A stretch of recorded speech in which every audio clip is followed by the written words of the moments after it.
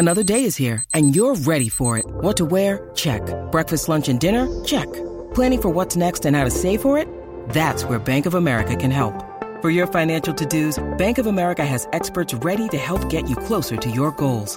Get started at one of our local financial centers or 24/7 in our mobile banking app. Find a location near you at bankofamerica.com/talktous. What would you like the power to do? Mobile banking requires downloading the app and is only available for select devices. Message and data rates may apply. Bank of America N.A., member FDIC. If you're struggling to lose weight, you've probably heard about weight loss medications like Wegovy or Zepbound, and you might be wondering if they're right for you. Meet PlushCare, a leading telehealth provider with doctors who are there for you day and night to partner with you in your weight loss journey. If you qualify, they can safely prescribe you medication from the comfort of your own home. To get started, visit plushcare.com/weightloss. That's plushcare.com/weightloss. plushcare.com/weightloss.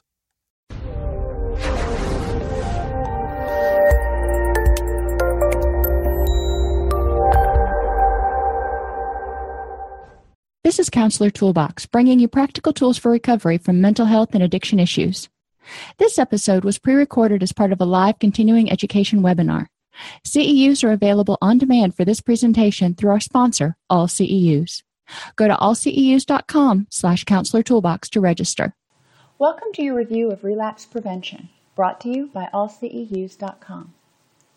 In this course, we're going to define the stages of readiness for change, identify the most common relapse traps, discuss the purpose and procedure for relapse prevention planning, identify ways to individualize relapse prevention plans based on temperament. We've all heard of the stages of readiness for change. These were postulated by Prochaska and DiClemente many, many years ago. And it goes basically pre-contemplation, contemplation, preparation, action, maintenance. And some people say relapse, but I don't believe that relapse has to be part of the stage of readiness for change. In pre-contemplation, the person you're working with doesn't believe they have a problem. So you can work to establish rapport, help them learn about how their use or their behavior may be detrimental to them, and give them information on risks about the pros and cons of their current behavior. These stages of readiness for change don't just apply to addiction. They can also apply to depression, anxiety, just about any behavior that someone may want to change. In contemplation, the person's starting to recognize that they're not living their life to the fullest. They're not as happy as they could be, or maybe they've got a little bit of a problem, but they think they can still handle it. So during this time, it's up to us to help them discuss and weigh the pros and cons of using or the current behavior, emphasize their free choice and responsibility because they don't want to feel pigeonholed or pushed into something. They're going to push back if you push. And we want to elicit self-motivational statements. For what reasons do they want to change? What's the benefit to them of doing something different? In preparation, we can help them clarify their goals and strategies because they've realized they've got a problem. They're not ready to do anything about it yet, but they've realized they've got a problem and they're starting to make a plan. We can offer a menu of options, intensive outpatient, 12-step meetings, one-on-one outpatient, different readings, different self-help groups, whatever, to help them see that there's a variety of different treatment options that can help them meet their needs. And then we negotiate a contract and help them plan. One of the main things that people who come to us have problems doing is setting goals and figuring out how to get from point A to point B when it comes to their own behaviors. They may be very, very talented business people. They may be very, very talented at a lot of things, and they can take a piece of wood and turn it into something fabulous. Or they can take an idea and turn it into a program. But when it comes to their own life, they're not so good at actually applying those same principles. So what we want to do is take the knowledge they already have about how to solve problems and how to get things done and help them apply it to their own life. In the action phase, we want to negotiate the action plan. We want to start setting timelines. We want to write things down. Acknowledging difficulties and supporting attempts. Because most people, I'm not going to say everybody, but most people are going to start and then they're going to stumble. They won't necessarily have a full-fledged relapse, but the chances of somebody starting at pre-contemplation and zooming all the way through to maintenance and never having a trip is unlikely. So we help them acknowledge their difficulties and look at them as blind spots or something that they can learn from so they can figure out more about themselves and how to prevent that behavior from happening again. We help them identify risky situations and coping strategies. Again, work with what they already have. Work with the skills and tools they've already used. They've probably tried to quit on their own. What's worked, even if only for an hour or a day or a week? And then we can work from there to tweak that and make it into a lifestyle change. Help them find new reinforcers. When you go on a diet, you're not going to replace chocolate with celery because celery is not nearly as yummy.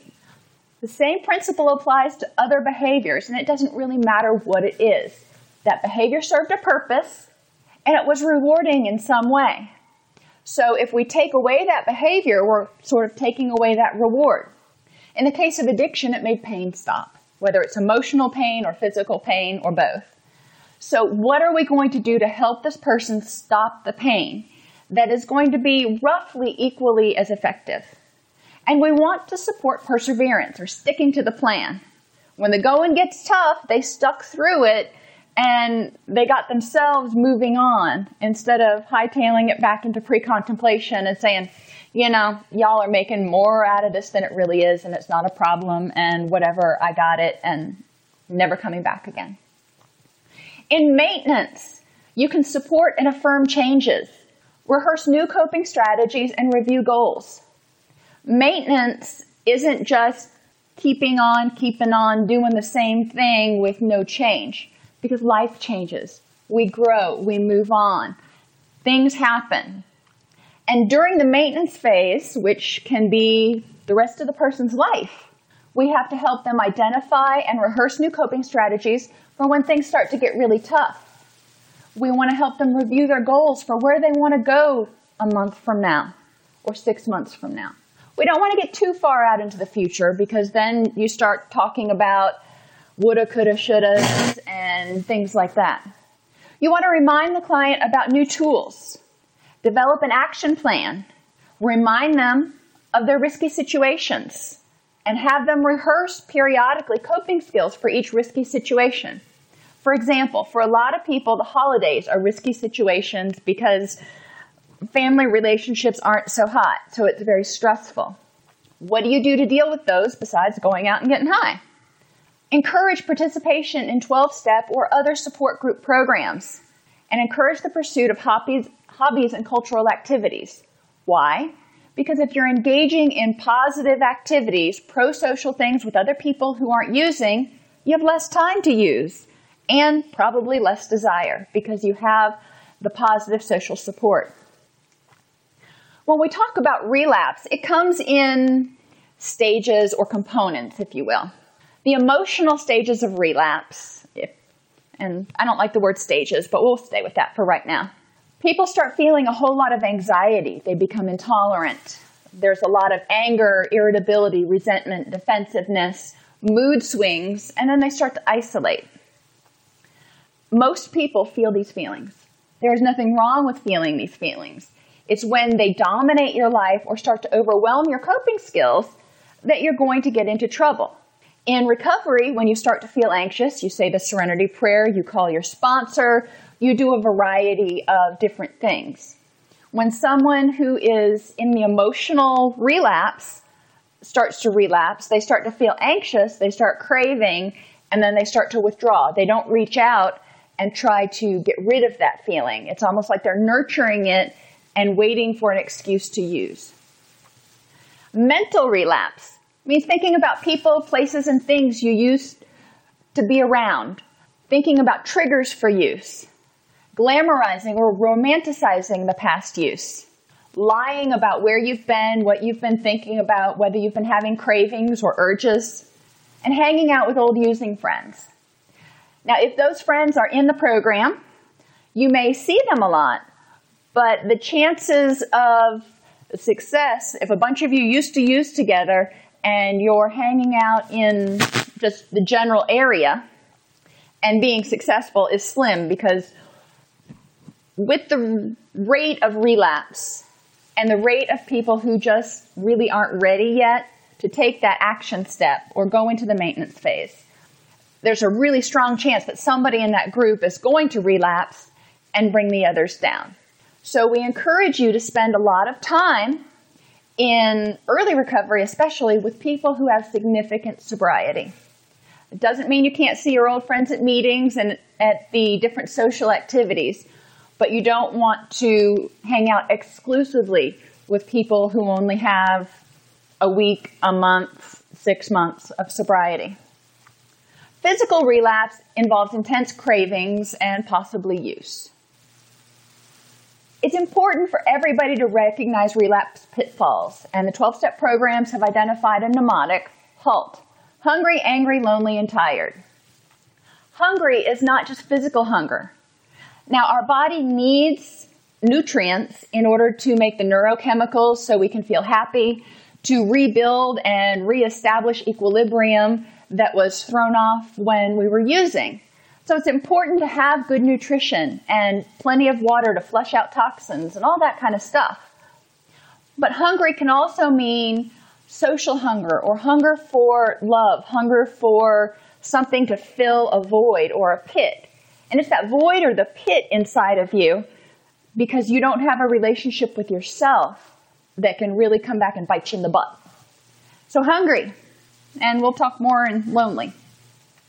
Angry is anger and irritability at others, at yourself, at situations, and just generally being snitty. If you get up on the wrong side of the bed one day, it happens. How are you going to deal with that so you don't go around seeing the glass as half empty all the time? Pretend like you're happy. Fake it till you make it. We've all heard that one before. You also have to deal with the sources of your anger, because that tells me that you're fearful of something and you're trying to protect yourself from rejection, from failure, from the unknown. You kind of feel like you need some support or some grounding. Talk to your sponsor. Talk to your higher power. Look at your goals. Whatever works for you to help you get regrounded and figure out what this burr is under your saddle. Loneliness and an inability to be by yourself without using. If you're lonely, or whenever you're alone you want to use, that tells me you don't feel comfortable being in your own skin. Many people with addictions rely on everybody else to tell them, it's okay to breathe the air. You're okay. In recovery, you need to be able to say, I'm okay. I'm all that, and at least a half a bag of chips today. So I'm okay being me, and if you don't like it, too bad. But as humans, we also need people who interact with us. We weren't meant to be hermits living in a cave out in the middle of Never Never Land. We need people we can talk to and interact with. Some people, my husband for example, are introverts, and they only need a couple of good friends. They actually get more stressed out when they're in a big group of people. That's fine. You, your sponsor, your home group, whatever it takes to make you feel less lonely and isolated. Making sure that you have at least 3 people, my fabulous number 3. 3 people that you can call if you start to feel like you're going to use. Tired due to lack of sleep, irritability, or just being over it. I'm tired of my boss. I'm tired of going to work. I'm tired of fighting traffic. I'm tired of fill in the blank. That doesn't necessarily mean sleepy tired. That can just mean over it. And that goes back up to anger again. So you want to look at, why are you so irritable? Why are you over it? Why are your reserves for dealing with life on life's terms so depleted right now? My guess is you're not nurturing yourself. You're giving and giving and doing and not taking time to replenish and really get grounded and remind yourself who you are, where you are, and where you want to be. The purpose is to assist in reducing unnecessary stress and relapse triggers and provide prompts for new coping skills. This is the purpose of relapse prevention training. To assist in people identifying, why am I letting this bother me? Are there other routes I can take to work so I don't have to engage in all of the traffic and everything else that stresses me out? Can I go to Walmart at 10 o'clock at night when the lines are a lot shorter so I don't have to stand in a long line and get irritable? What can I do to reduce unnecessary stress? That will change from week to week, from month to month. But people need to be able to identify for themselves the stressors that can just be pushed to the side because they're not necessary. I don't need to put myself through that. And provide prompts for new coping skills. For example, if you want somebody to start saying the serenity prayer when they feel stressed out, have them keep it in a card in their wallet. That's, lots of people who have come to see me have lots of cards in their wallet. What else can they do to say the serenity prayer? Some people wear a beaded bracelet that says, God grant me on it, or something that whenever they look down at their wrist, they can see that. They can fiddle with it when they start to get stressed.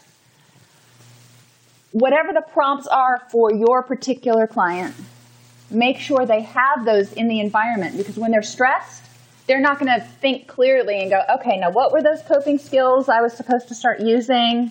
No, it doesn't happen. So how do we go about doing all this? Because there's lots of stuff. First, start out with what were your triggers and your relapse traps in the past? What do we already know has caused you to go back out and use or to have cravings? Identify at least 3 healthy ways of dealing with them. So, like I've said before, that magic 3. One thing that may not always fit the bill. So give yourself 3 options. Call your sponsor, call your pastor, go on a run. Works for me. When a stressor comes your way, that way you always have a plan B and a plan C. Make sure relapse prevention planning not only addresses the triggers and stuff, but serves to incorporate a healthy lifestyle so you build up those reserves and you have the energy to deal with life on life's terms. That includes exercise, laughing, enjoyment, good nutrition, good sleep. Make sure people plan for upcoming triggers and traps. For example, holidays, like we spoke of earlier. If you know that beginning November 15th until January 4th, it's just like the most stressful time because there's all kinds of social gatherings and things that cause you anxiety and shopping and all that other stuff, plan for it. Do your shopping early or do it online. Make sure you build up your reserves and you don't go into it just already exhausted because you've been trying to get everything done before you took 3 weeks off from work. Plan, prepare, and regenerate. And review your relapse prevention plan weekly. That's not just for the first month of recovery or the first 6 months of recovery. You should be reviewing your relapse prevention plan every day for the rest of your life, or at least weekly, because things change. Kids move out, loved ones die, people move away, you buy a new house. I mean, there's good stress, there's bad stress, there's lots of stuff that changes. So make sure you review it weekly and you're including any new stressors and taking out any that may not be applicable anymore. Principles of relapse prevention. Self-regulation. The first thing we need to do is help you get stabilized. You need to detoxify from alcohol and drugs. Solve your immediate crises that threaten sobriety. For example, maybe somebody was in a relationship and because of their substance use got kicked out of the house and now they're homeless. That's an immediate crisis that's going to threaten their sobriety. We need to look at Maslow's hierarchy and make sure they've got those biological needs met first. Learn skills to identify and manage post-acute withdrawal and addictive preoccupation. That's that period between early detoxification and the pink cloud, where there are periods where you feel really crappy, you may have some protracted withdrawal, and you think about the substance, you think about using almost all the time. How do you deal with your cravings, with your thoughts, with your ideas? And establish a daily structure that includes proper diet, exercise, stress management, and regular contact with treatment personnel and or your sponsor. Principle 2 is integration. So you take a self-assessment and reconstruct the presenting problems in the alcohol and drug use history. You figure out why is it that you started using and why is it that you're continuing to use. Identify these critical issues that can trigger relapse. Do you use when you feel rejected? Do you use when you're exhausted? What is it that leads you to start really thinking about using and have cravings? These are your critical issues. In reconstructing your recovery and relapse history, identify the recovery tasks that were completed and the ones that were ignored. A lot of times people skip over stuff. I don't need to write my autobiography this time. Yeah, you do. Every time people write their autobiography, they seem to remember something a little bit differently, or they remember pieces that they hadn't remembered until now. It's important to do the process and do it thoroughly. People who do the 12 steps in 12 weeks have missed a lot. So what recovery tasks did they miss? What did they complete? What worked? What didn't? And identify the sequence of warning signs that lead back to alcohol or drug use for you. Some people, it starts with just throwing yourself into work and working too much so you don't have to deal with life. Then you get tired. Then you get irritable. Then people don't want to hang out with you. Then you start using. For some people, it's spending a lot of time maybe going to football games and hanging out with people who are drinking and saying, well, I don't have to drink, but I can be at this party. Whatever it is for that person that constitutes the sequence of warning signs for use. Provide accurate information about what causes relapse and what can be done to prevent it. There are lots of causes, and the causes differ for different people. But they're the same in many cases. There's pain, there's anxiety, there's something that feels icky. And that can include boredom. Some people just miss the high highs. And there's not a lot in a clean and sober life that quite equates with the high that people feel when they're on crack. So what can we do to help them feel fulfilled and energetic? How can we help them get through that first year or two where their neurochemicals are getting rebalanced and everything is just kind of gray? There's no highs, there's no lows. We want to provide them information about the biopsychosocial model of addictive disease. That means, how does addiction affect you physically, psychologically, that stinking thinking that we talk about, and socially? How has it changed how you interact with people and who you interact with? Identify common stuck points in recovery for that person and just in general.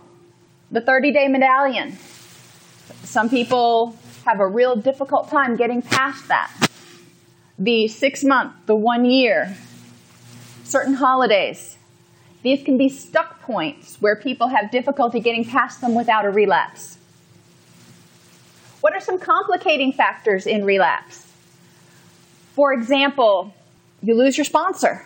That person moves away or passes on or dumps you for some reason. That kind of tells you that you've probably started down a relapse path if your sponsor says, come back to me when you're ready. How to identify warning signs. Most of us realize that our sober social supports see the relapse way before we do. But we don't like to hear it when they say, dude, think you need to make a meeting. No, I don't. That's that stinking thinking and that control person coming out. And effective recovery planning. If you slip, and that doesn't mean you have to use, if you start to slip emotionally, or you start hanging out with people who use, or you start engaging in some of these behaviors that eventually will probably lead to a full-blown relapse. How do you pick yourself back up? Do you call your sponsor? Hopefully. What else do you do? Have a list, an emergency plan. Self-knowledge means learning to identify the sequence of problems that led to relapse in the past and how to prevent them in the future. And we've already talked about that some. Develop a personal relapse warning sign list and review warning signs. Make an initial warning signs list. Analyze them, and then make a final warning signs list. Every time you relapse, it's going to be a little bit different. But generally, there are certain characteristics that are present in every relapse. Those are your final warning signs. If you have a list that's 30 items long, it's going to be hard to know when you're relapsing and when you're just having a bad day. So pare it down to the top 5 or 10 that you know, ooh, when I start feeling like this, it's not long before I slide down that slippery slope. Think about irrational thoughts, unmanageable feelings, or self-defeating behaviors that you engage in when you're on your way to a relapse. I must do this. Nobody loves me. Catastrophizing. Thinking everything has to do with you. Well, she bit my head off, so she must hate me. Really? Look over the list of irrational thoughts. Keep it somewhere in your journal so you can look over the irrational thoughts and cognitive distortions that are common in stinking thinking. There are certain warning signs that are related to core psychological issues, problems from childhood, such as a poor relationship with your parents, never feeling like they approved of you, or not being able to have friends when you were little. And those that are related to core addictive issues, which is warning signs that are related or that developed while you were in your addiction. Maybe before you started into your addiction, you weren't lying and manipulative and snippy. But once you developed your addiction, you figured out, hey, these are behaviors that work for me to get people to go away so I can do my thing. When patterns of addictive thinking justify relapse are reactivated, you can pretty much guarantee you're right on the verge of returning to substance use. So when that stinking thinking comes back, you better run to your sponsor. Warning sign management means learning how to cope or manage your warning signs as they occur. You can manage them on 3 different levels. The situational, behavioral level. Don't put yourself in a situation where you're going to want to use. The cognitive level, where you challenge your irrational thoughts and deal with the feelings that are caused by them, such as nobody loves me, or I must be stupid because I can't do anything right. Now, generally, I've never met anybody, to date at least, who can't do anything right. So it's that all or nothing thinking that can start leading to unmanageable feelings of hopelessness and helplessness. So challenging your cognitive distortions and identify core addictive and psychological issues that initially create these warning signs, such as depression. If you know that you actually are clinically depressed and you start having a depressive episode coming on, you need to be able to identify what that feels like versus just having a kind of a bad day. What does it feel like when you start getting anxious and having an anxiety or a panic attack? How do you deal with that in a way that's not using? Develop a schedule of recovery activities that help patients recognize and manage warning signs as they develop. Remember, I said review your relapse prevention plan at least once a week. Engage in your daily meditations every morning. Make sure you have something that's a cue for when you start to get stressed, anxious, or angry when you're dealing with life, because that happens. Things just develop, and you may be in the middle of I-95, and you've got to figure out how to deal with it. Review the warning signs on your final warning sign list and ensure that there's a scheduled recovery activity for each. So remember I talked about the big 5, the characteristics that have been present in each and every relapse? Make sure that you have at least 3 ways to deal with each one of those. Calling your sponsor should be listed for every one of them. And then figure out other ones in case you can't reach your sponsor at that very moment and you're in crisis. Complete daily inventories to monitor compliance with the relapse recovery program and check for the emergence of relapse warning signs. Checklists are wonderful. A lot of people don't do them. But make sure you have that time where you can do your daily meditation and you can review your day and get grounded, not only for relapse prevention, but for personal growth. What things did I let bother me today that really took more energy than they should have? Use a morning inventory to plan the day. Have a word for the day, like hope, or honesty, or patience. And use that word to guide your actions throughout the day. An evening inventory helps people review progress and problems that occurred throughout the day. So if your morning inventory said that your mantra for today was patience, and you found yourself becoming impatient throughout the day, review that and figure out why. That way it doesn't happen again. Life is a learning process. Whether you're in recovery from substance use or depression or anxiety or nothing at all, life is a learning process. Involve other people in your recovery. They will see changes in you before you're ready to see them. You'll be like the little monkey that sees no evil, hears no evil, and speaks no evil. You don't want to admit that you may be having difficulty dealing with life on life's terms or preventing relapse. The more psychologically and emotionally healthy your support people are, the more likely they are to be helpful, because they're not worried that if they say something to you, that you will abandon them, or that you will bite their head off and it will absolutely make them crumble. Update your relapse prevention plan on a monthly basis for the first 3 months, quarterly for the remainder of the first year, and twice a year for the next 2 years, and annually thereafter. So we're going to actually update it. I personally think you should review it every week, just to stay focused. But then actually updating it and tweaking things can be done a little less frequently. Nearly 2/3 of all relapses occur during the first 6 months of recovery. Why?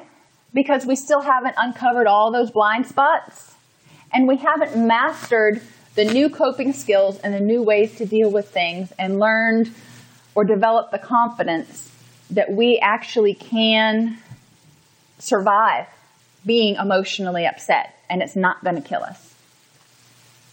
Less than 1/4 of the variables that actually cause relapse can be predicted during the initial treatment phase. So more than 75% of your stuff is covered up. You've got blinders, you can't see it yet, you don't want to remember it, you can't remember it. A relapse prevention plan update session involves a review of the original assessment, warning sign list, management strategies, and recovery plan. An update of progress on problems since the previous update, incorporating new warning signs and management strategies for those, and elimination of activities that are no longer needed.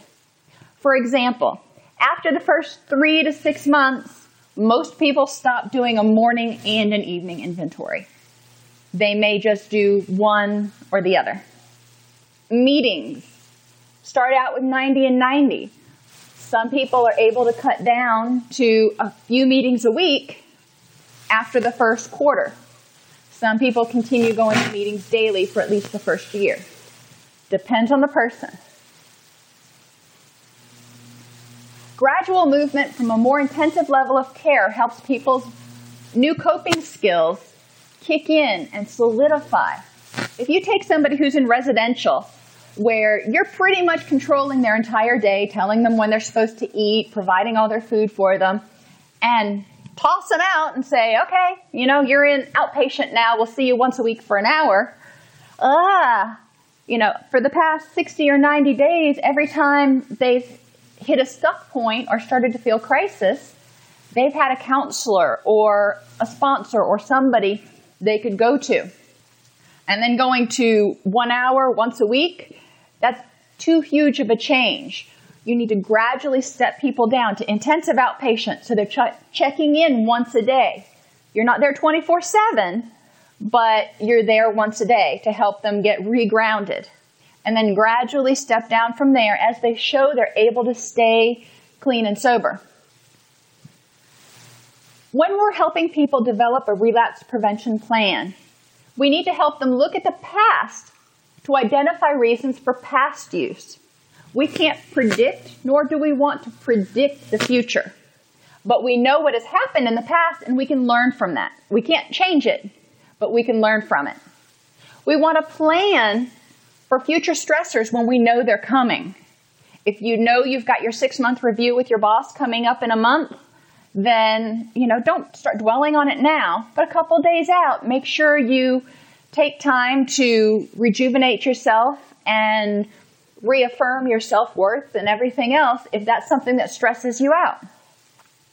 And it's vital that we ensure that our patients have developed a sober social support system, not just a sponsor, but a system, which means ideally 3 to 5 other people, maybe their home group, that they can call, who can also call them out on their crap. Because nobody can con a con. If you use these principles when you're working with clients and helping them develop their relapse prevention plan, I know a lot of them sounded redundant. However, redundancy is sort of the key to ongoing relapse prevention, especially in the first year or two after the cessation of use.